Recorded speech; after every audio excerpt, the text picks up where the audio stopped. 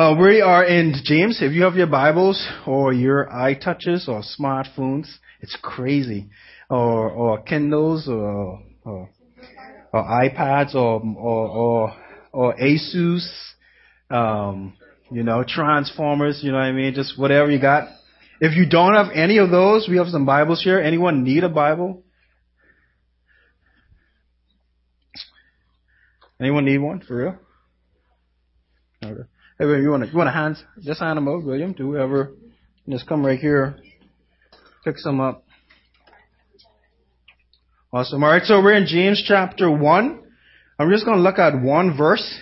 We're going to read through different verses, but the verse for focus for tonight is verse 27. And we will resume our Ephesians study next week if we are all still here, and if I'm still here, if I'm not ushered off into glory. I got to stop saying that because you know what? God is going to probably take me one of these days. And Jen will be very sad and stuff like that. But happy though, because she'll know that I'm in a better place. Huh? Like, no more balding. Ah. All right, so while we're looking at James chapter 1, verse 27, I happen to currently be in the book of James during my quiet time. And I think it was a week and a half ago, I got to this point. And it just reminded me of what I wanted our mission focus to be last fall. I really wanted us to be service-minded, right? And not that we're not, but as a youth group, I just wanted us to be really active and in the area of serving others. And so, but it never happened. And that's shame on me. And I know you guys are incredibly busy, especially your Saturdays. You have extracurricular activities. You have school, work and stuff like that. Some of you are a part of ministries already. And so, but we really want to make this work somehow this year. And this verse is really going to be our sort of mission verse in that heart to serve others who are in need. So maybe we'll read it and then we'll pray, then we'll jump right in. James 1:27 says, "Pure and undefiled religion in the sight of our God and Father is this, to visit orphans and widows in their distress and to keep oneself unstained by the world." Father, thank you, Lord, for this time that we have to be in your word. I pray that as we look at this very short, yet quite challenging verse, I pray that you would encourage our hearts to respond to it well and shake us up to a reality that if we need to start doing this and start living this way so that we can bring you honor and glory, that we can trust that you'll give us the ability to do so. And it's in your name we pray. Amen. Amen. So James 1:27. I never really, when I came over this verse, I never really gave it any real thought, just substantive thought of what religion is. I knew, okay, as a believer, you have evangelism. I'm so hot. You have evangelism. Is that on? Gee. It's not even kicking in. It's like the sun shining. It's shining. It's it's a double reflection. It shines on my bald spot and it comes back and it's just like heat on my forehead. Anyway, but I knew as a believer that okay, evangelism is a part of my responsibility. Discipleship, making disciples, and growing in my personal faith, right? But I never really considered beyond all that, God's view of what He determines true religion to be. And we'll understand this in the next couple of seconds that religion right there is not in the traditional sense that we understand it to be as religion. But what the original language for religion there is actually worship. What is Nassau referred to as? As far as, what do people say? Nassau is a Christian. People say, exact. Classic. That's perfect. I couldn't cue that better, right? Right? So that's what has been said in years past, right? But what is being said now? Right? Right? But before that, because people say, oh, Nassau, the Bahamas is a Christian nation, and then it moved to the Bahamas is a religious nation, right? Now, why do you think folks moved the phrase to religious? Okay. Okay. Any others? What? Okay. Muslim stuff too. Okay. All right. Could it have been, what is, huh? No. Okay. Okay. Because, all right. Because what are there are what? I'm looking for an S word. There are what when it comes to Christianity? A positive S word. It's a non-theological word. Alright? No. Standard, right? Right? Right? There's a standard. And who sets the standard? God, right? All right, He sets the standard as far as how we are to live, and I believe, that phrase was who am I, Michelle? I believe. All right, but my thought on that is, people realize that, don't label this country as a Christian nation when the behavior, and not everyone, but the reflective behavior is like far, far away from what Christianity is supposed to be. And so let's just be religious because everybody knows the Bible. People can quote verses better than I can, right? And then they would just tear your head off in another second and then praise the Lord on Sunday, right? And but what I want to briefly focus on is this, because there are so many things in here that we can pull out that I believe this verse is actually communicating. But what I want us to focus on is the service aspect of it. And because I want us, wouldn't it be incredible that, I don't know the number of students who are in here right now, but wouldn't it be incredible that this body of students would revolutionize, let's just say, starting with this community here and being willing to serve those who are in need wherever God is leading us to. Now, specifically in this verse, the directive is to orphans and widows. And I'm not going to go in detail as far as what I really believe, as far as the vision that I have for this year for our service mission, to really look at those in this assembly here at CBC, the needs of, are there orphans that we need to look at? Are there widows that we need to minister to? Starting at home and then branching out. Because we know that, there's children's homes all over the island. And some of them are not orphans because, their parents have died. Some of them are orphans because their parents just don't want them, right? Wouldn't it be incredible that just this number right here of students, if we would respond to this challenge here in verse 27, and not really this challenge, but this direction, this revelation of, hey, this is what God desires. How incredible would that be? And don't think that you're too young to be used mightily in this way. Because God doesn't want empty, I am so hot. Is that thing on? I'm sorry, it's crazy. It's not, I don't get it. It's not even okay. All right. Stay focused. Stay focused. I'm so spoiled. Aren't we so spoiled? I'm so hot. Oh, that's fine. I mean, that's fine. Outdoor evangelism. But because this is the thing, God doesn't want empty worship, and that's what that word there, religion, means in the original language in this context. It means worship. It's from the Greek threskia, right? It means worship.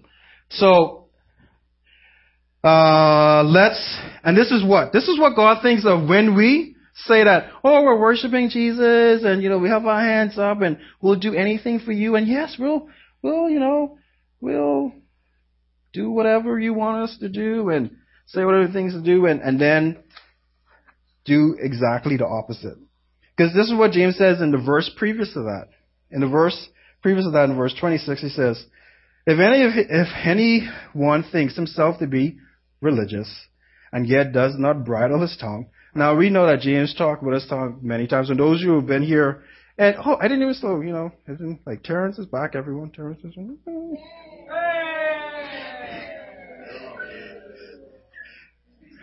Those who were here, Terrence went through the whole book of James, and if you remember, James refers to the tongues like 3 times, through chapters 1 through chapter 3. But as he says, if anyone thinks himself to be religious and yet does not bridle his tongue, but deceives his own heart, this man's religion is what? Worthless. Right? Empty. Now here, just for the sake of time, I'm just going to read it from the New Living Translation, because I just like how they have it worded. So here is Jesus' thought of when we say that we're worshiping him with our lifestyle, but we're just doing our own thing on the side, and we're being disobedient, and we're just, we're trying to juggle 2 things at the same time, and that just does not kick it, or cut it, I should say, with God the Father. And this is respond to the people in Judah because of their rebellious nature, because of them rebelling against him, and still behaving like they're worshiping. So they're still coming out on a Friday night. So I'll come into Ignition. Yeah, I'm going to sing praise songs. I'm going to wave my hand in the air and wave side to side and just love on Jesus and love on everybody else. Or Sunday morning, I'm going to give my offering and my tithes and stuff like that. And I'm going to sing in the choir, and I'm going to help in different ministries and Awana, and I'm just going to love on, and still, cuss someone out, just continue. Facebook starts, right? You see religion, Christian, and there's a verse, and then there's a picture of Jesus, like that. Love myself, and then you see like favorite, then you see like song or artists, and then there's like Drake, Lady Gaga, you know what I mean? It's like, so this is what God thinks about that, alright? In Isaiah chapter 1, verse 11 through, if you want to turn it, you can. But this is what it says. And like he says, what makes you think I want all your sacrifices? Says the Lord. I am sick of your burnt offerings of rams, and the fat of fattened cattle. I get no pleasure from the blood of bulls and lambs and goats. When you come to worship me, who asked you to parade through my courts with all your ceremony? Start bringing me your meaningless gifts. The incense of your offerings disgusts me. As for your celebrations of the new moon and the Sabbath and your special days for fasting, they are all sinful and false. I want no more of your pious meetings. Your nice fancy church clothes and Christianese lingo. That's in parentheses. I just add that in there. I hate your new moon celebrations and your annual festivals. They are a burden to me. I cannot stand them. When you lift up your hands in prayer, I will not look. Though you offer many prayers, I will not listen, for your hands are covered with blood of innocent victims. Wash yourselves and be clean. Get your sins out of my sight. Give up your evil ways. Learn to do good. Seek justice. Help the oppressed. Defend the cause of orphans. Fight for the rights of widows. But here's the hope. Because when we hear that, it's like, oh man, that's heavy. Right? Because we're all there. I'm there. There are times where I just go through emotions. I just go through in my own strength. And it's such a reminder that, Mishler, just stop. Because I don't know what you're doing. You know? Like, why are you up there teaching? You know?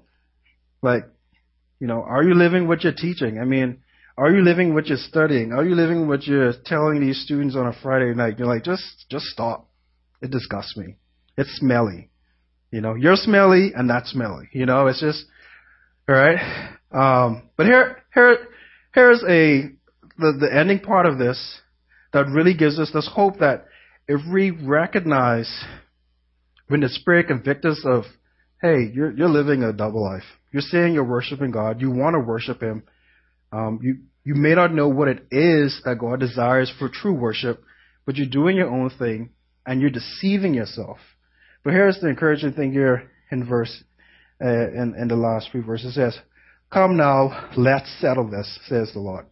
Though your sins are like scarlet, I will make them as white as snow. Though they are red like crimson, I will make them as white as wool. If you will only obey me, you will have plenty to eat. But if you turn away and refuse to listen, you will be devoured by the sword of the enemies. Thus the Lord has spoken.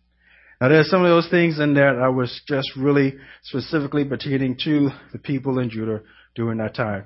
But generally, that does pertain to us as well with our Christian walk. For those of us who profess to be Christian, those of us who profess to accept the Lord Jesus Christ as our Lord and personal Savior, and have pledged to purpose to worship Him in our lives.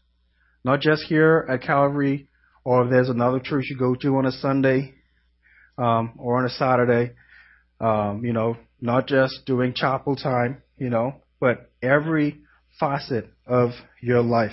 And so, as I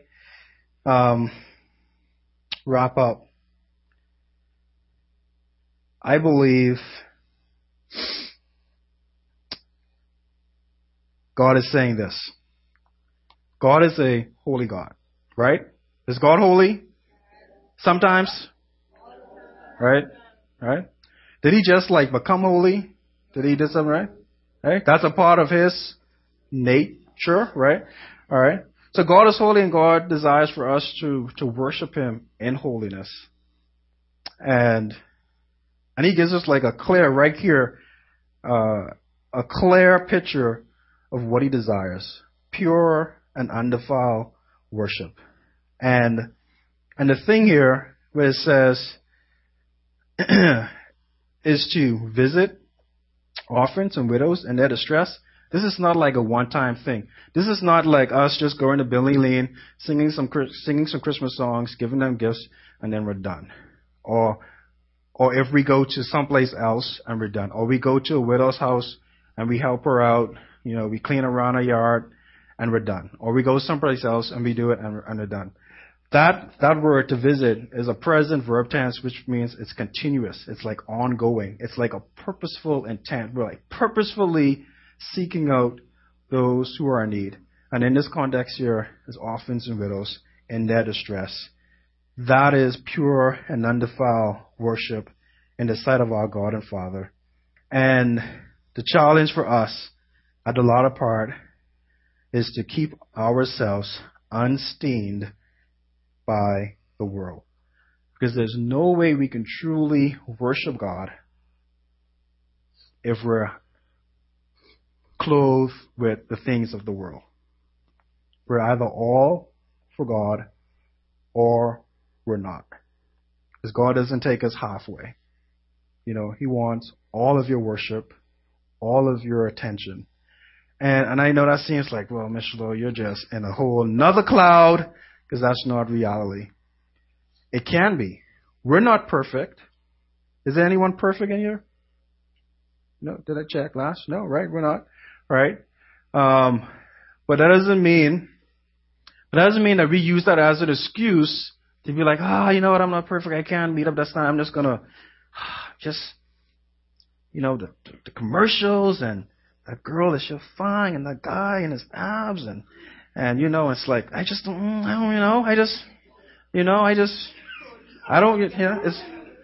like I see on television everyone like living together and they're fine and then they get married afterwards and it's okay, so I can just sleep around and I can just do whatever and still come out and put my hand up and just praise Jesus and say, happy Jesus and just go back.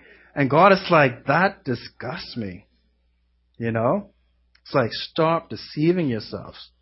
Don't be saying you're religious and you're deceiving yourselves. All right? So how do you, and I will close in the next minute.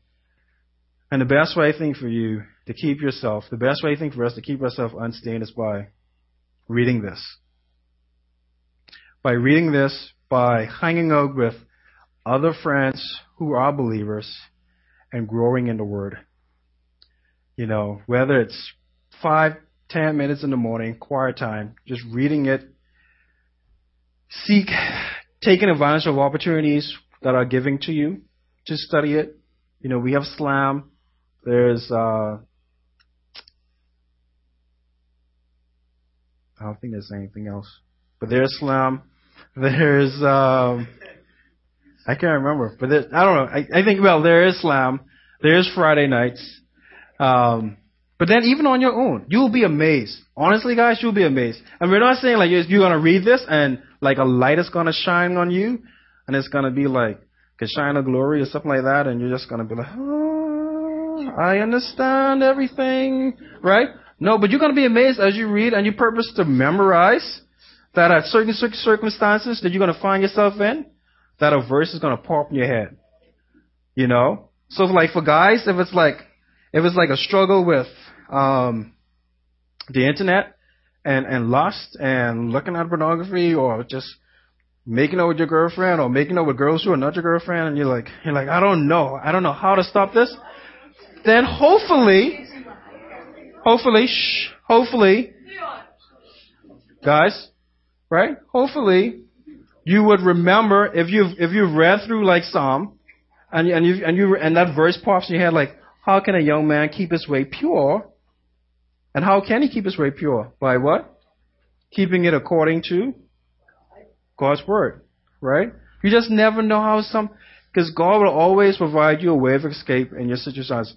I'm going on a tangent, but I just want to say the best way to keep ourselves unstained from the word so that we can really accurately and genuinely worship God in purity and cleanness in His sight as we do minister to orphans and widows in their distress and anyone else that we come in contact with.